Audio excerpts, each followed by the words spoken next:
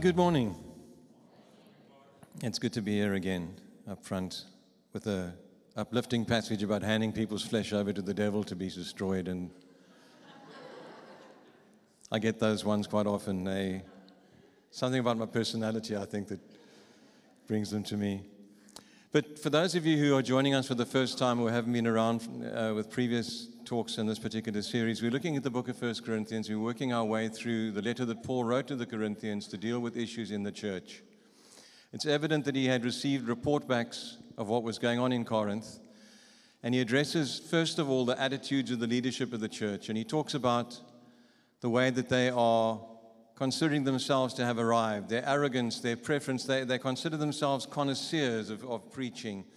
They select their favorite preachers, some like Paul, some like Cephas, some like Apollos, and they quite arrogantly form factions to support the personalities of preachers rather than the word that's being preached. And then he talks about the fact that they feel they've arrived, that there's nothing more that they need to do, that they are what a church should be. And he talks, first of all, about attitudes, but today we're going to look at a practical incident that he raises with them. So let's have a look at 1 Corinthians chapter 5 and the first 8 verses. It is actually reported that there is sexual immorality amongst you, and a kind that even the pagans do not tolerate. A man is sleeping with his father's wife, and you are proud. Shouldn't you rather have gone into mourning and have put out of your fellowship the man who has been doing this? For my part, even though I'm not physically present, I am with you in spirit, and as one who is present with you in this way, I have already passed judgment in the name of the Lord Jesus on the one that has been doing this. So when you are assembled, and I am with you in spirit, and the power of the Lord is present, hand this man over to Satan for the destruction of the flesh, that his spirit may be saved on the day of the Lord. Your boasting is not good. Don't you know that a little yeast leavens the whole bunch of dough? Get rid of the old yeast so that you may be a new unleavened batch, as you really are. For Christ our Passover lamb has been sacrificed. Therefore let us keep the festival not with the old bread leavened with malice and wickedness, but with the unleavened bread of sincerity and of truth. There's something happening in the church in Corinth. In spite of their attitude, in spite of their pride in what they think they have as a church, that even the pagans would not tolerate. A man is sleeping with his father's wife. And Paul is concerned that rather than addressing this issue, the church has rather glossed over it and been proud of who they are. Sometimes it's not convenient to admit our weaknesses. Sometimes it doesn't fit the pattern that we're trying to create, the image that we're trying to create. And the Corinthian church had arrived. So for them to admit to there being something broken inside the church was difficult. And he says, instead of being proud of your church, you should be in mourning. He says it's actually reported, it's a real incident, it's not even tolerated by the pagans. And he says, and you are proud. He doesn't say what they're proud of. Some people, I read quite a few different commentaries on this as I was preparing, as you would imagine. I thought, where am I going to get something about this? And some people think that the pride was in the fact that the man might have been a person of quite some status in town, and they were proud to have him in the church and were prepared to overlook his sins to have him in the church. Others think it was just the pride of what they thought they had accomplished and the failing to acknowledge that, to break the image that they had. But he says, you are proud. And he talks about the fact that they have basically overridden godliness with an image that they're creating. Also, it's possible that some of them were following a teaching of what people nowadays call hyper-grace, that because when we sin, God's grace is evidenced, that the more we sin, the more God's grace is evidenced, and therefore it's okay to sin. Believe it or not, there's still people who believe that, and they rejoice in their sins. And I just want to read from Romans 6, verse 1 says, what shall we say? Shall we go on sinning so that the grace may increase? It's a theology which some of them might have had, which turns grace into a license to sin rather than into something that saves us from that sin. So he is distressed with them. He's distressed with the fact that they haven't done something about it, and he begins to take charge in verses 3 and 4. Paul exercises his apostolic authority in this situation. He says, although I'm not there with you, I'm with you in spirit. Now, He's not saying that he's astral traveling. Okay, he's not saying that actually while I'm sitting here where I'm writing the letter, I'm somehow traveling to be with you and I'm looking over your shoulder and see what's happening. He's saying, I was there at the birthing of your church. I birthed this church. I spent 1.5 years establishing this church. I have an authority given by God to me to speak into your lives by the Spirit. And even though I'm not physically there, I'm distressed in my spirit and I'm distressed in my understanding by what is going on in the church. And so I'm going to reach into that situation as if I was there. Now, to some extent, there's an air of authority that goes with that he's saying, I'm overriding. But there's also almost, as we read this passage better, there's a sense that he's almost giving them a covering to do something quite radical, because what he's going to instruct them to do is something really radical. He's going to say, put this person out of the church. Turn your back on this person. Don't have fellowship with this person. Let the consequences of their behavior take its course. And that's quite a serious thing to do. In some church communities, they talk about excommunicating a person, walking away from the person. It's not just saying, we are rescinding your membership. It's saying, we don't want you here while you're doing this. Now, we'll talk about what has happened before this, before we get to this point. But this is Paul taking authority and saying, and he says this, for my part, even though I'm not physically present, I'm with you in spirit. As one who is present with you in this way, I've already passed judgment in the name of the Lord Jesus. Now, this is a rare occasion in which we are encouraged to pass judgment.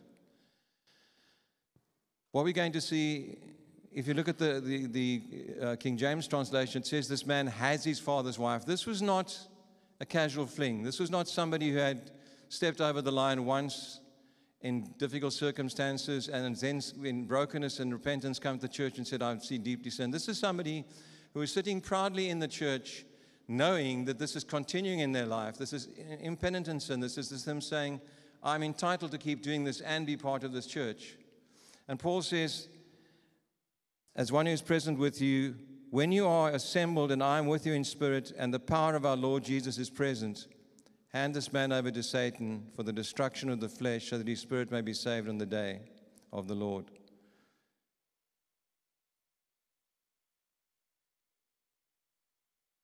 Paul gives instruction to hand the man over to Satan for the destruction of his flesh. What does this mean? Some of the commentaries I read, people generally thought it meant hand the flesh over that this person will die. So hand them over for the physical destruction of their flesh. I'm not sure if you... I just need to find my place. I got a bit lost here. Hold on a moment. If you look in Timothy, Paul on one other occasion talks about handing people's flesh over to the devil. And listen to what he says there. He says, Timothy, my son, I'm giving you this command in keeping with the prophecies once made about you, so that by recalling them you may fight the battle well, holding on to faith and a good conscience, which some have rejected, and so have suffered shipwreck with regard to the faith. Among them are Hymenaeus and Alexander, whom I've handed over to Satan to be taught not to blaspheme. It appears that this is a corrective situation, if they will allow it to be so. He's saying, well, some people say, let their flesh be destroyed physically. Others are saying, it's the carnality be destroyed. Hand them over to Satan so that the consequences of their life come to reality in their lives. Now, there are a couple of scriptures that indicate that the fellowship of the church and the fellowship of the family of believers is a protection to those that are amongst the family. If we read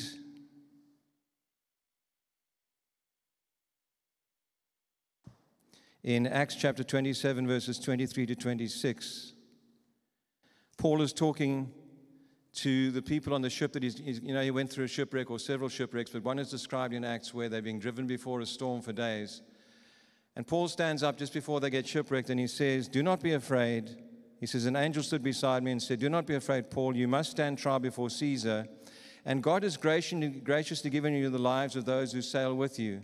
So keep up your courage, men, for I have faith that it will happen, just as he told me.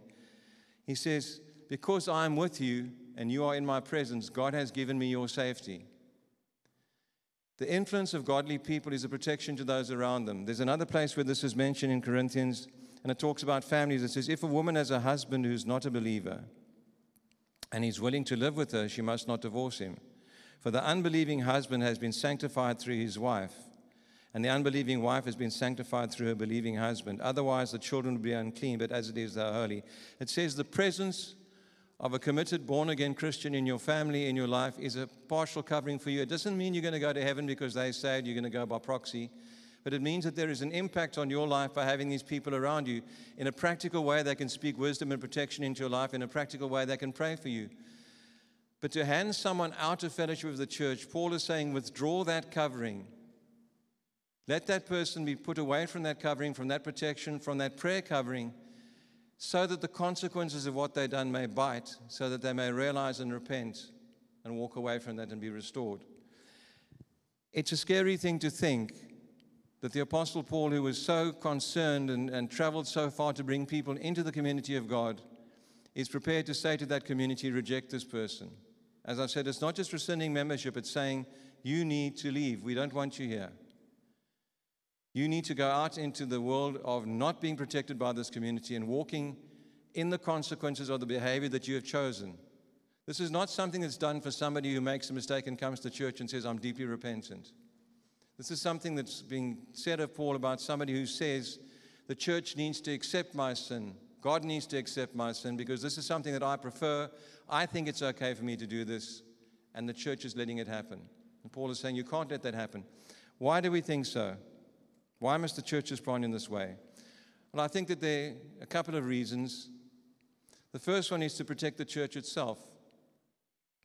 If you have a situation in the church where the whole community knows that someone is walking in deliberate and impenitent sin, unrepentant sin, and you as a church community and as a church leadership let that continue, you are saying to other people, that's okay. You can bring your brand in.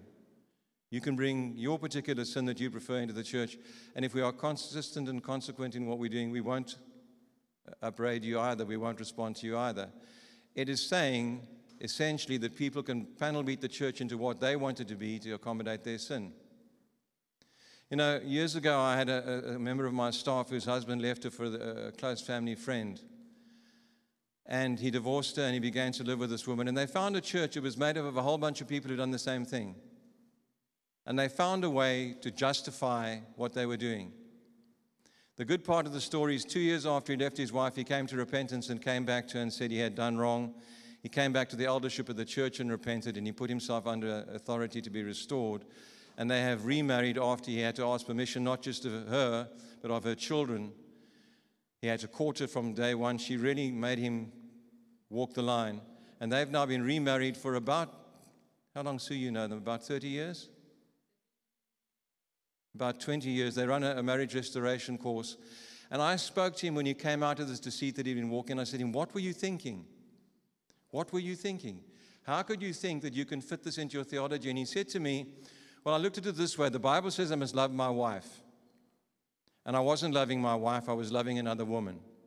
So I figured every day I did that, I was sinning.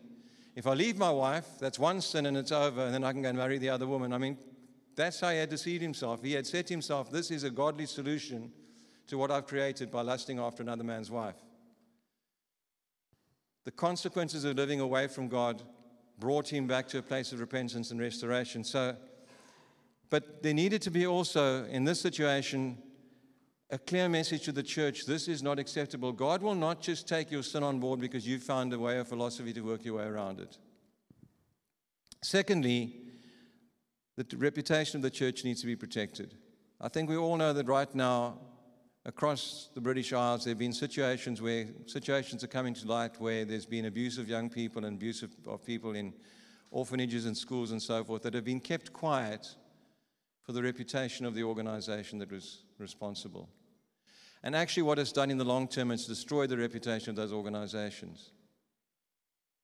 The church, when we find things that are wrong, need to own up to that and do something about it and be transparent in doing that and be seen to be doing that, so that both the credibility and reputation and testimony of the church is protected, but also the teaching of the church.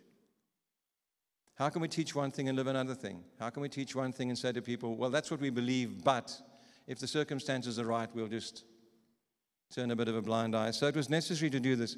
How does discipline in the church take place according to Scripture? Do you think that this guy sinned? Everybody heard about it. They talked to each other. someone said to him, stop. He said no, and they went to their elders and said, well, this has happened, and Paul says, throw him out, cast his flesh out to the devil so that his soul may be saved. There's a process that's recommended. In Matthew chapter 18, verses 15 to 17, Jesus says, if your brother or sister sins, go and point out their fault just between the two of you. If they have listened to you, you have won them over. But if they will not listen, take one or two others along so that the matter may be established by the testimony of 2 or 3 witnesses. If they still refuse to listen, tell it to the church. And if they refuse to listen even to the church, treat them as you would a pagan or a tax collector. So the first step, if you become aware of somebody who's in impenitent, unrepentant sin, the first thing you do is go and talk to them. Somebody needed to have gone to this man and said, what you are doing is wrong. And one assumes that somebody has done that. That what you're doing is wrong. But you don't go and stand up in front of the church and say, I have a suspicion that Humphrey's having an affair. I'm going to see him on Thursday. I'll let you know what's happening. You go in private to that person and say, this is what's been going on, what's happening. You take scripture and you point out to them that they've done wrong. And if they then say, I repent, I needed someone to challenge me, then they have been restored, and it goes no further. You don't go back to church and say, I went to see Humphrey. It's a private matter. That's the first step that's advocated. If that doesn't work, then it says take some witnesses with you. Take people with you to establish that what you have said was correct and that this person's response is indeed what you believe this person's response to be. But be careful who you take with you, especially if you're someone who doesn't like Humphrey. Don't take a couple of other Humphrey haters along with you. We're going to sort this guy out good and proper now. Who doesn't like him? Okay, here we go. We're going to bring this guy down a notch or two. Take impartial, godly people, established people, people that know God's word, people that walk in compassion and walk in good testimony themselves. It's hardly useful to take someone along to address Humphrey when you yourself are doing all sorts of things that are not right. So take people of good testimony. If they don't, then the matter comes to the church. And by the church, I believe they mean first and foremost the church leadership, who can evaluate that. And then when that process has taken place, if Humphrey has still then said, no, I will continue sleeping with my father's wife, I will continue doing this, I'm not repentant of it, I believe I have the right to do it, and I'm not walking away from this, then comes the time that there is a situation where Paul says, hand this person over. Is there restoration? Of course it's possible. That's what the purpose of it is, I believe.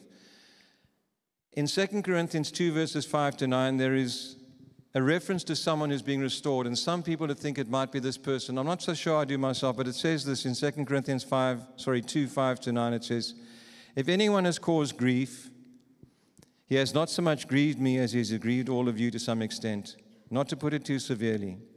The punishment inflicted on him by the majority is sufficient. Now instead you ought to forgive and comfort him so that he will not be overwhelmed by excessive sorrow. I urge you, therefore, to reaffirm your love for him. Another reason I wrote you was to see if you would stand the test of being obedient in everything. This is the second letter of Corinthians. Some people think this might be the same man being restored. I think the fact that Paul says, if there's anything to forgive, seems to indicate it wasn't this case, because this was very clearly something that was wrong, so it doesn't seem to be any ambiguity in this one. But he goes on then, so we have the situation where he says, there's an actual situation that's taken place. You've been proud. You haven't done anything about it. Do something about it. This is what you should do. And he instructs them to follow the procedures that have been laid out to put this person out of the church. He goes on, because he's not finished. He says, your boasting is not good. Your boasting is not good. Don't you know that a little yeast leavens the whole bunch of dough? Get rid of the old yeast so that you may be a new unleavened batch, as you really are. For Christ, our Passover lamb, has been sacrificed. Therefore, let us keep the festival not with old bread leavened with malice and wickedness, but with unleavened bread of sincerity and truth. He's talking about the feast of the Passover, and one of the things that happens when Jewish people celebrate the Passover feast is they go to the house and they take out any kind of yeast, any kind of starter or fermentation. It's got to be out of the house because that is a symbol of corruption to them. And it's supposed to be symbolic of cleansing out and preparing yourself for the Passover and to give yourself entirely to God. And he says to this church, while you are boasting, there's still leaven left in your church, and a little leaven leavens the whole batch. I'm not a baker, not by any stretch of the imagination. I have made a couple of soda breads. They were edible, but I prefer a good bakery, to be honest with you. But I do understand that if you put some yeast into a batch of dough, if you've got a lump of dough in front of you and you put some yeast into that side, it doesn't just leaven that side of the loaf. It starts a chemical reaction which spreads through the whole batch of dough. It spreads evenly through the whole batch of dough, and everything begins to puff up. Paul says to these guys, don't leave a little bit of leaven in the community thinking it'll stay there. If you leave this guy doing what he's doing, corruption will spread. It won't just be that you can ring fence it and say, okay, we have a wonderful church, but Humphrey, not so good, but we just keep Humphrey in the corner. He says if you allow this kind of thinking and this kind of disobedience to be part of your church, it's going to spread to the whole lump. It's going to leaven the whole batch. And he says it shouldn't be amongst you. You shouldn't be like that. I want to read you something that I found interesting. When I was looking at different references to look at this passage, I came across the notes of a sermon written by a pastor on a morning that they were having to do this in their church.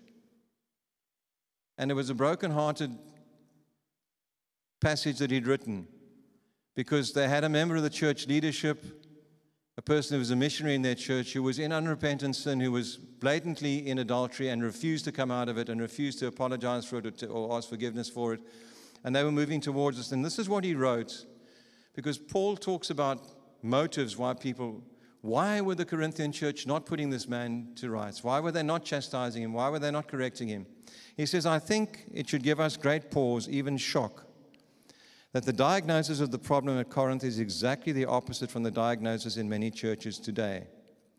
Today, when discipline doesn't happen, the diagnosis is often that we are too humble to discipline a person. Who are we to point a finger? Who are we to judge? Who are we to cast the first stone? And so a supposed humility is made the basis of tolerance of impenitent immorality in the church. On the other hand, today, if a church does follow through on discipline, it's often diagnosed as coming straight from a Pharisaical pride. Indignation at sin is often portrayed as a cloak of insecurity and a veil over the Pharisees' own sexual temptation. So what he's saying is, when a church does respond to someone and chastise them for this, it's basically considered, you think you're better than they are. How arrogant to put a person out of fellowship. How arrogant a humble person would overlook their sin. Now, that may be true in some cases, but it does give you pause when you're thinking hard and examine our hearts, as I did, when you read in verse 2 that Paul's diagnosis of the problem at Corinth was exactly the opposite. Their arrogance was the basis of tolerance, and broken-hearted humility should have been the basis of excommunication. The church should in humility have come before God and said, we have not done what needed to be done. We are sorry, we are broken. And out of a love for God and a desire for the right thing to be done, we should put this process into place. He's saying you're proud. You're arrogant in your supposed acceptance. We're okay. We don't judge people. And we shouldn't judge people, but we can't allow unrepentant sin to be the evidence of our fruit. Just to close, I've written this. We should not be concerned about this when it involves, or just concerned about this when it involves dramatic situations such as the incest described here. It should be addressed to those minor sins which we choose to overlook because that's just who I am. Things like gossip and temper and cutting humor and white lies and dissension. What am I saying? There is a very stern message here, but this kind of situation doesn't arise often, and hopefully it's not going to be something that you're going to experience in your day-to-day church life. I can assure you that if it does come to our attention as the leadership of the church that you're sleeping with your father's wife, we will come and see you. But it's not the kind of thing that we're expecting to have to deal with. It's a very unusual set of circumstances, this. But you know, we sometimes leave a little leaven because we say, because I do this well, because I love God, and I go on mission, and I go to home group, and I give my tithe and my offering, and I help the poor, God can put up with my temper. I quite like the fact that people are scared of me in the office because I blow up. So I'm just going to leave that little bit there. That's my little permitted sin. That's my little impenitent sin. Or you might be the most sarcastic person on the block, able to flay people's skin off their bodies with your tongue. And you say, because I'm good at my job, because I get the results, because I've got good sales quotas and things are going well in the office, People just have to live with that. That's my little bit of, it's me. And the Bible seems to indicate to us here that that's not okay. It's not okay to leave those little unimportant, constant white lies and things that we just permit ourselves a little bit of sin. That leavens the whole lump. That begins to creep through. God is not looking for us to say, these are the things I will surrender to you with, Lord, and these things I will serve you. This is my stuff, leave it alone. I talk sometimes about the fact that people sometimes when they get born again say, I asked Jesus into my life. Now, I know what people mean, but I take a little bit of an issue with that because I didn't, in fact, ask Jesus into my life. I gave my life to him. I told a little story at Foundations 2 weeks ago that I told my children at school, and I might have told it here, but forgive me, but a guy built a flat for Jesus in his house. Built him a really nice flat on the second floor, took up a substantial percentage of the house. It was very well equipped and very modern. This is not a true story, by the way. This is an illustration. Book of Imaginations, chapter 3, verse 4. He invites Jesus to live in the flat in his house, and he sets everything up, and Jesus moves in and says, thank you. And the next morning, there's a knock on the door. He opens the door, there's the devil. He says, I've come to trash your house. Comes in, rips up the carpets, pulls down the curtains, smashes the crockery and the cutlery, breaks the electronics, goes upstairs, trashes everything, doesn't go into Jesus' flat. Leaves and says, I'll see you tomorrow. The moment he's gone, the guy's up the stairs knocking on Jesus' door. He says, where were you? The devil was here. Jesus says, I know. I was in the flat where you told me to be. He says, well, look what he's done to my house. Jesus said, I'll help you fix it. So they went around that morning, and with Jesus' wonderful ability, he restored the house to its previous state. And this guy thought, well, I'm grateful for that. Jesus, would you like the whole top floor of my house? You can take the whole top story. That's yours. Jesus said, thank you. Next morning, there's the old red guy again with his fork and his pointed tail. I've come to trash your house. And he's in there, and he does the whole thing again to the bottom floor, but he doesn't go up the stairs. As soon as he goes, the guy's up the stairs. Jesus, where were you? I was here where you put me. But the devil was here, I know. He wrecked my house. I'll help you fix it. And as they're fixing the house, Jesus says to him, why don't you give me your house? Sign it over to me. Put it on my name. We can live here together. You have the run in the whole place. You're not restricted anywhere. My house is your house, but make it my house. And so the guy thinks, I'm going to lose it anyway, so he signs it over to Jesus, and he goes to bed and thinks that's the last of that, and he has a great sleep that night. The next morning, and he goes, oh no. Starts with the door, and he hears footsteps coming down the stairs, and Jesus says, sorry, my house, I'll open the door. Opens the door, and there's a loud scream and dust, and the little red man with the pointed tail and the fork is heading into the distance at high speed because he can't stand against the owner of the house. If I have a mindset that I'm inviting Jesus into my life, and I don't want to belittle that phrase, but I'm saying you can come into parts of my life. I always say I love watching these police stories. The guys go and they go into the house where there might be some kind of bad guy, and they kick the door open, and they're in with their pistols, and they clear, and then they go to the next door and they kick it open. Holy Spirit doesn't come into your life like that. Doesn't come in, okay, God, this one's clear. Okay, this one's clear over here. He's gentle. He stands at the door and he knocks. And if we leave parts of our lives that he doesn't inhabit, those are the parts where the leaven begins to work. So there's a message for the church in general here, and there's a message about being clear and transparent in dealing with things that aren't right and not hiding them away for the reputation of the church, but rather enhancing the reputation of the church by dealing with them. But there's also a message for you and me. Are the little bits of leaven that we are saying, well, look at the rest.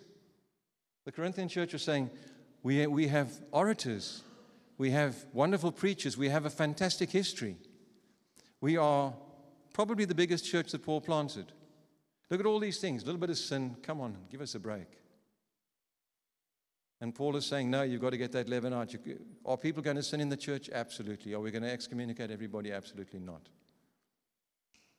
There is a difference between the daily things that we do that leave us short of the glory of God, where his grace and his mercy reach out. And you notice no point here did it say he's going to lose his salvation. At no point did it say he's going to lose his salvation. It said his flesh will suffer. That carnal side of him will be exposed to the consequence of his behavior. There is grace, there is forgiveness, there is love in the church for any sin. for any sin, including what this man was doing. There would have been forgiveness if he repented, but he was unrepentant.